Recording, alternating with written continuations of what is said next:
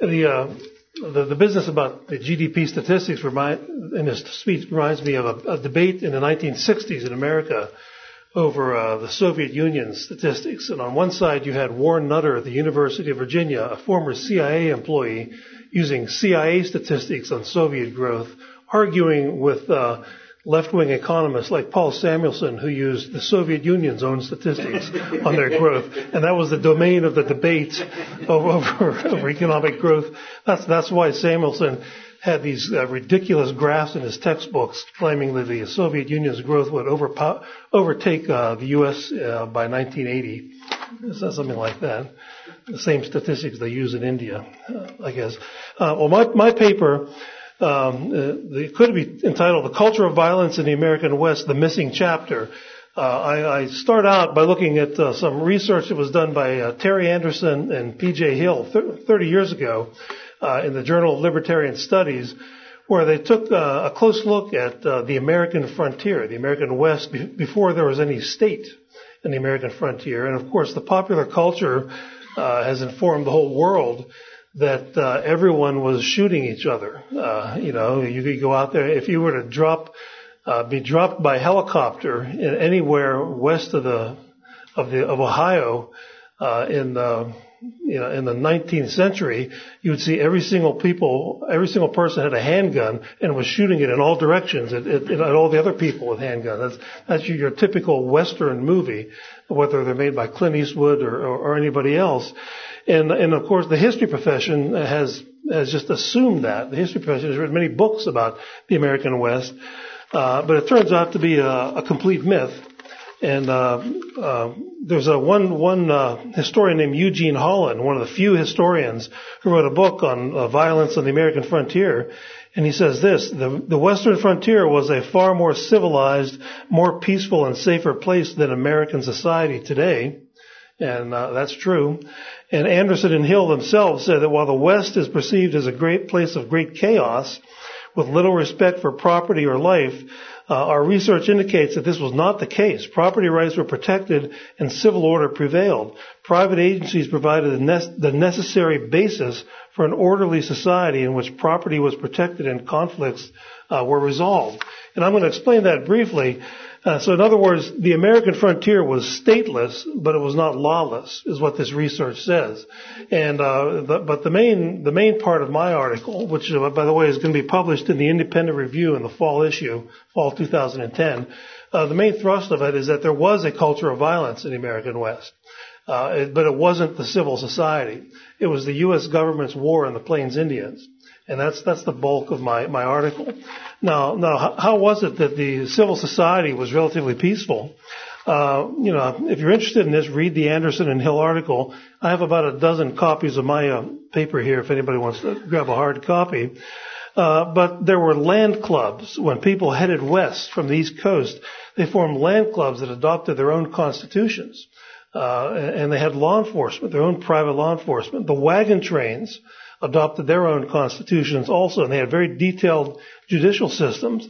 Mining camps, some of my favorite Western movies are about the drunken antics of the guys in the mining camps, and as far as that goes. But these were movies, keep in mind. This is Hollywood portrayal. But the mining camps, if you look into this, there's an economist named John Umbeck. He discovered this, that the miners began forming contracts with one another to restrain their own behavior. He said, as long as a miner abided by the rules, the other miners would defend his rights under community contract. If he did not abide by the agreed upon rules, his claim would be considered to be open to any claim jumpers. So they policed themselves, and they did a pretty good job of it. That's why Anderson and Hill concluded that it was a relatively peaceful place. When government bureaucrats failed to police cattle rustling, cattlemen's associations did it themselves. They hired guys who were very good riflemen, for example. And just the mere fact that you had private snipers standing around guarding your herd was enough. They were brandishing their Winchesters was enough to keep the cattle rustling under control. And these people, these sort of vigilantes, if you will, they did not become one big giant monopoly crime syndicate, as some people have claimed would happen under private enforcement of crime. And so the Wild West was not very wild at all. There was violence. All human societies have conflicts and violence, but relatively speaking, it was certainly much more peaceful than your typical American city. Where I live in Baltimore, the number one statistic is that there are over 300 murders a year, and there are also over 300 pit bull attacks on humans every year in the city of Baltimore. So compared to that, the Wild Wild West was nirvana. And so, but the real cause of the violence, and there was a culture of violence. If there's anything to the idea that there was this culture of violence in America that sort of has pervaded American society and affects society today, it was the military culture that created it. I quote Jennifer Roback in an article on this topic about the relationship between whites and Indians in the 19th century. And she said, Europeans generally acknowledged that the Indians retained possessory rights to their lands. More importantly, the English recognized the advantage of being on friendly terms with the Indians. Trade with the Indians, especially the fur trade, was profitable, but war was costly. If you think about it, trade versus war, which way will we both prosper? We being the white European settlers and the Indians. The impression you get from the popular culture is that war is the way to do it, but that's not true. Even Thomas Jefferson himself found that during his time, negotiation had been the predominant means of acquiring land from the Indians. And by the 20th century, about $800 million had been paid for Indian lands. And Terry Anderson and Fred McChesney had an article in the Journal of Law and Economics on this issue about Indian-white relations. And they point out that the existence of a standing army changes the calculus here of whether trade versus raid is the way to acquire property. The existence of it, because essentially it socializes the cost of stealing property from the Indians rather than doing business with them and negotiating with them. For example, when the transcontinental railroads were built, you had James J. Hill, the private entrepreneur who didn't accept government subsidies. He paid for rights of way across Indian lands with livestock, money, whatever they could trade for, whereas the government subsidized railroads would just call in the U.S. Army and have them kill everybody and take their land. Then they would build the railroad tracks. So it certainly does make a difference. Anderson and McChesney quote Adam Smith on this point about a standing army. And Adam Smith said, quote, in a militia, the character of the laborer, artificer or tradesman predominates over that of the soldier. But in a standing army, that of the soldier predominates over every other character.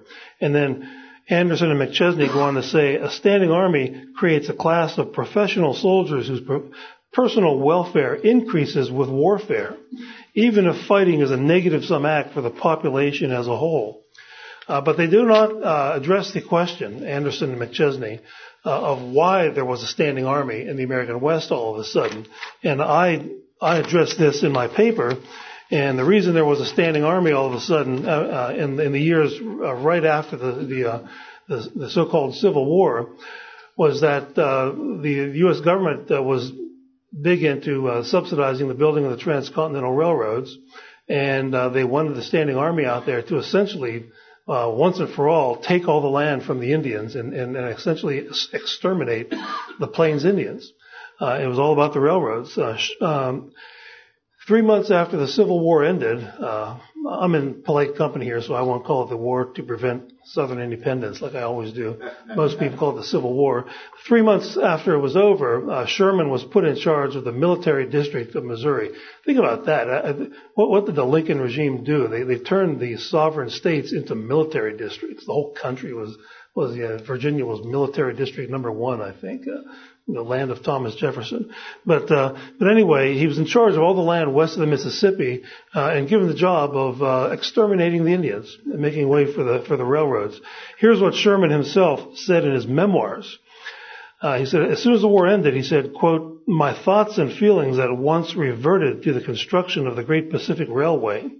I put myself in communication with the parties engaged in the work, visiting them in person, and assured them that I would afford them all possible assistance and encouragements.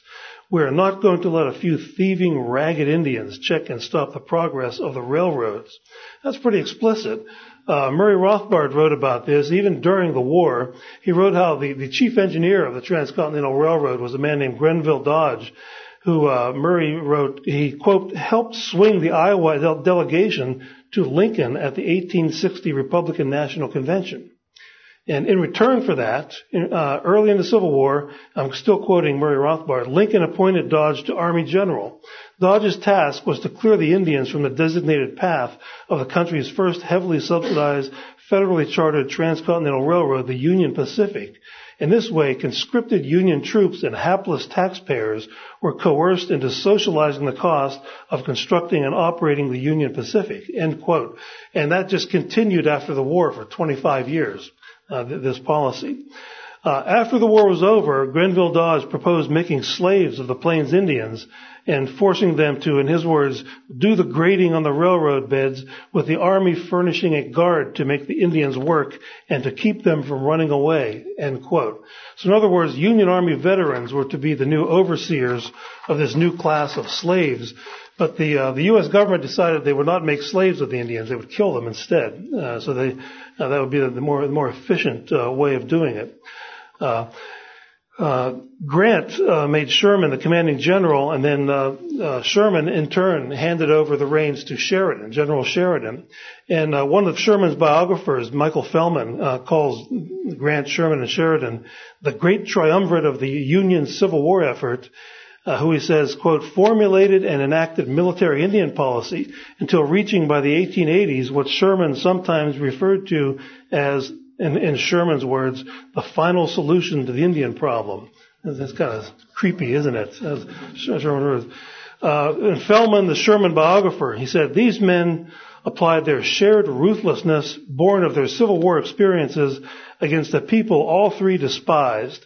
Sherman's overall policy was never accommodation and compromise, but vigorous war against the Indians. They were less than human and savage race. And then there's a list of all, if you look into this literature, all the old officers, the Civil War officers from the Union side were involved in this. Pope, Howard, Miles, Canby, Ord, Terry, Custer, Benjamin Garrison, Winfield, Scott, Hancock. They were all involved.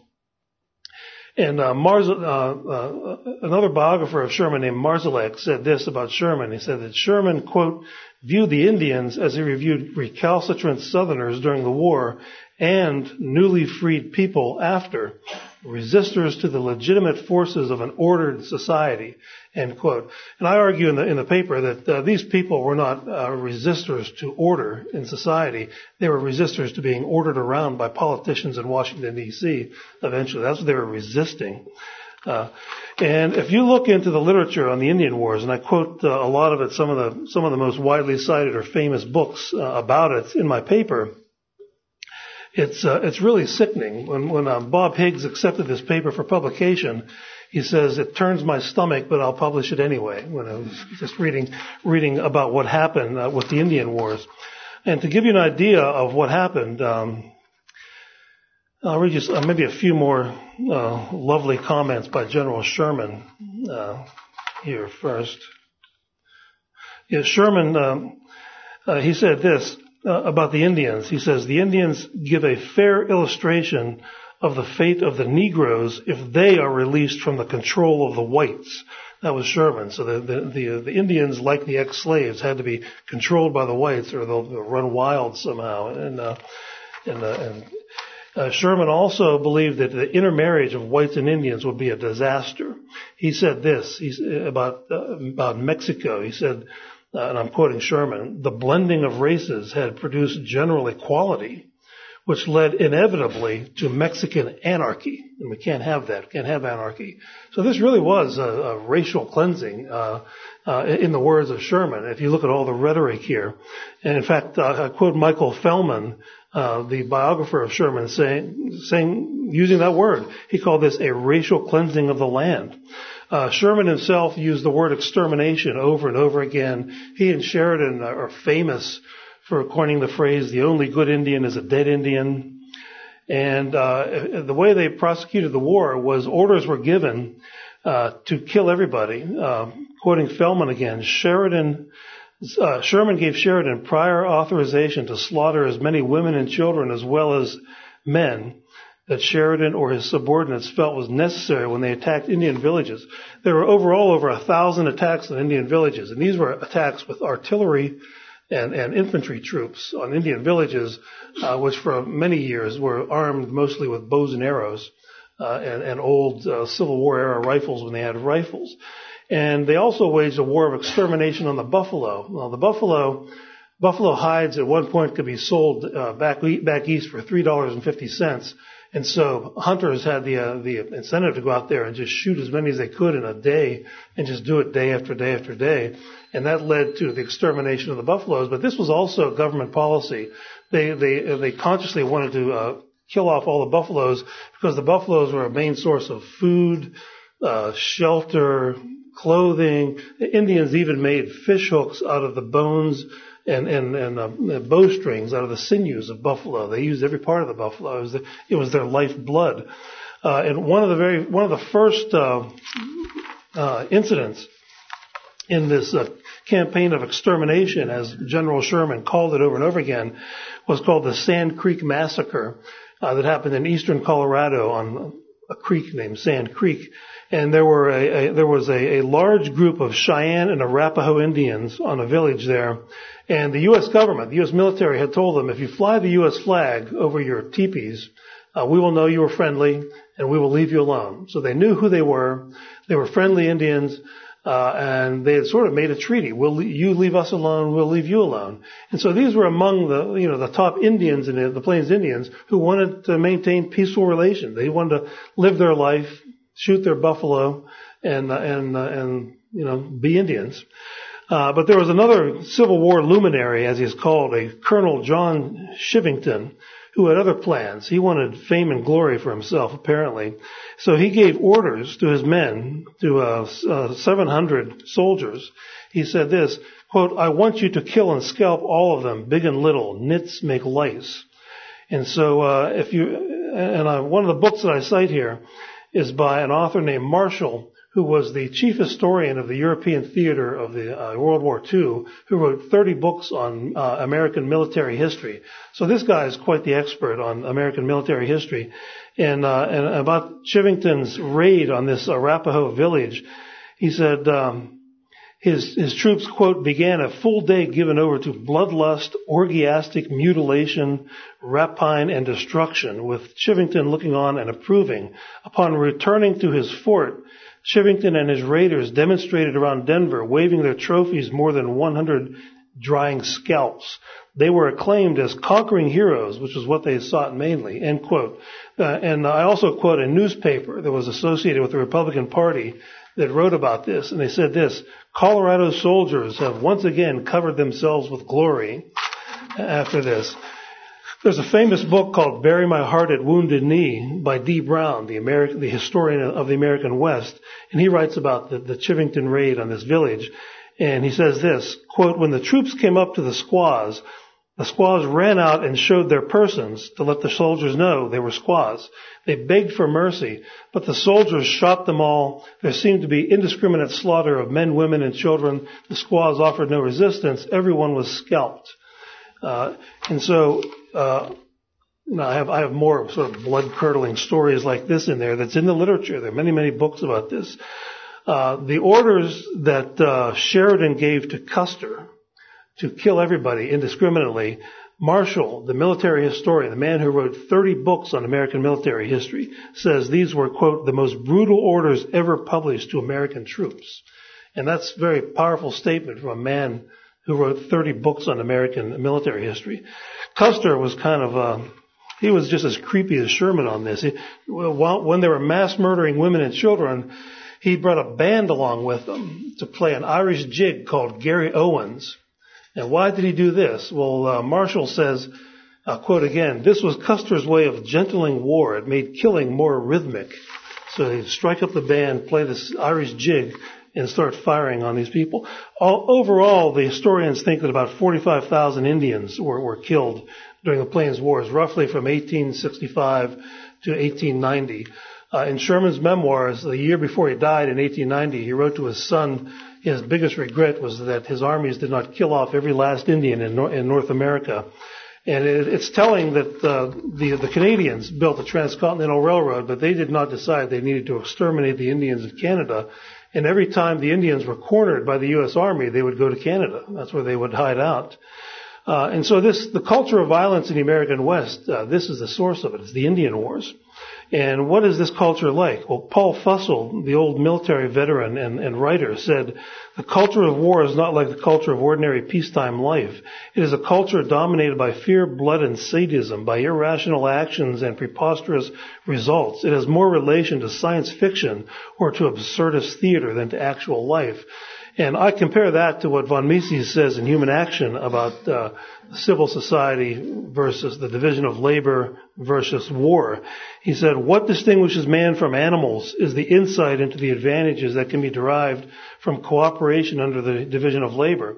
Man curbs his innate instinct of aggression in order to cooperate with other human beings. Well, that was the civil society of the West that I talked about at the beginning of this talk that Anderson and Hill documented.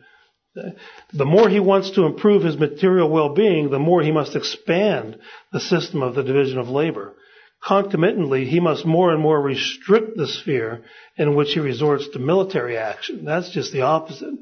And so the final thing I'll say is that it's untrue that whites waged war against the Indians. It was really essentially the Republican Party that did all this. It wasn't even a lot of Democrats in Congress. The Republican Party monopolized American politics from the Civil War years until Woodrow Wilson became president in 1912, essentially, with a few exceptions. And so that's who was responsible for this.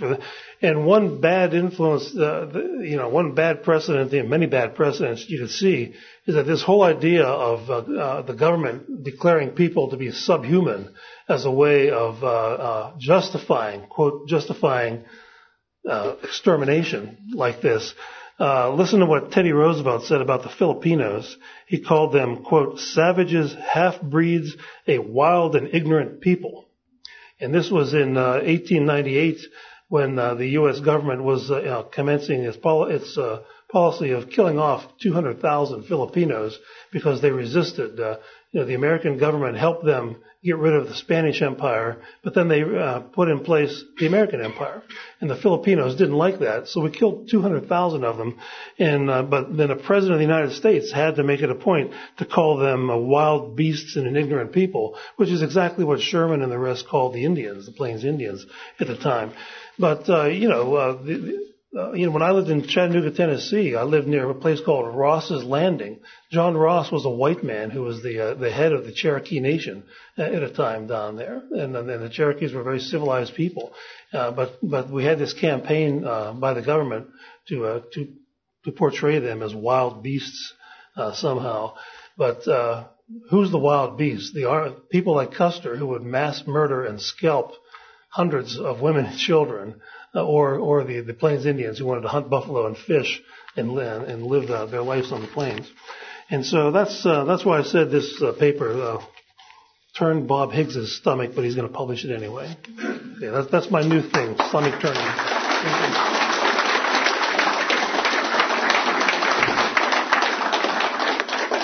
Thank you, Tom, for turning our stomachs right before lunch. It's almost lunchtime. We do have a few minutes for questions for Tom. We'll see if we can get some new faces. You mentioned that the Canadian government didn't have the same military campaign against the Indians native to that area of the continent.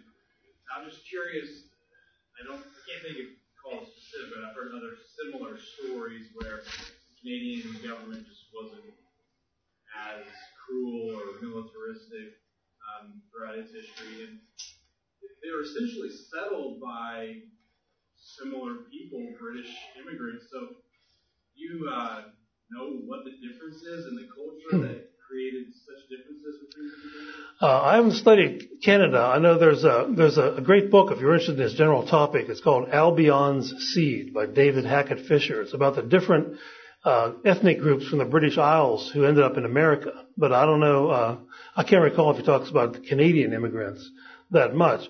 But this behavior is the behavior of the New England Yankees.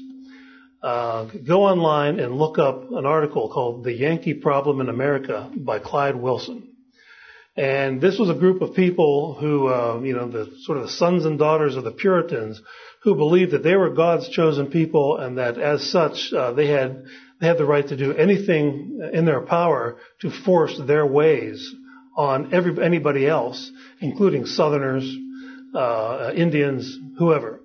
And that group of people, the Yankees, spread. There was a Yankee belt that went from New England across northern Pennsylvania and Ohio and to the upper Midwest. Not all Northerners were Yankees, but the Yankees was an ideology. Clyde Wilson says that Hillary Clinton is the museum specimen quality of a Yankee, for example, in today's world. And so these are the people who always wanted empire. That's why Thomas Jefferson loathed and hated them, because he knew empire just meant endless blood and treasure being thrown away for the greater glory of the people running the empire. And they had just fought a revolution against an empire, the British Empire, at the time of the founding. But the Yankees of that day were Alexander Hamilton and his crowd. And so I think that's where these people come from. And Canada doesn't seem to have been inflicted by that disease of that particular clique that essentially captured the American government in 1865 and has monopolized it ever since. Would you ever consider doing a follow-on that they were talking about the economics of the situation and how the morals are totally corrupt, but it's like they don't understand that it's much easier to actually trade for someone's property, like James J. Hill did, rather than just have all these run-up costs of warfare. There's probably an economic need to do that. Oh yeah, there's much more I can do about this. I'm working on a book entitled "A Treasury of Virtue" with a big question mark. Robert Penn Warren said the U.S. government had a treasury of virtue after the Civil War, and what they did with all that virtue is to the Indians is one chapter, and then Reconstruction and the railroad scandals are other chapters of that. So yeah, you can say a lot about that, but yeah, we've been bombarded with the stories Americans have about the heroic U.S. Army, and even the Buffalo Soldiers are made out to be great heroes, the ex-slaves who were recruited to mass murder the Indian women and children along with Custer and his troops, which is, an abomination as far as I'm concerned. Shame on them. But, they have statues of the Buffalo Soldiers all over the place now, and it's supposed to be a great thing, but they were corralled into becoming murderers by the U.S. government. The real heroes among the ex-slaves are the ones who became farmers and eventually moved into industry and business. Bob Higgs himself has written about this. The real heroes are not the Buffalo Soldiers. But I agree with that. But there is literature. There's literature. The article by Jenny Roback that I quoted is all about that. The article by McChesney and Anderson in the Journal of Law and Economics is a very good article about trade or raid and the economics of peaceful relations versus war, and they also address various things that will tip the calculus from trade to raid, but much more can be done. I agree about that. Well, it seems to be somewhere I read a book not too long ago tracing this heritage you're talking about, the Yankees, through the progressive era and the social gospel to America's entry into World War I and trying to impose those values all over the world. Yeah, one of Murray Rothbard's articles talks about that on the progressives, of how a lot of them were pietists, and they believed that they wanted to create some sort of kingdom of God on earth, starting with America.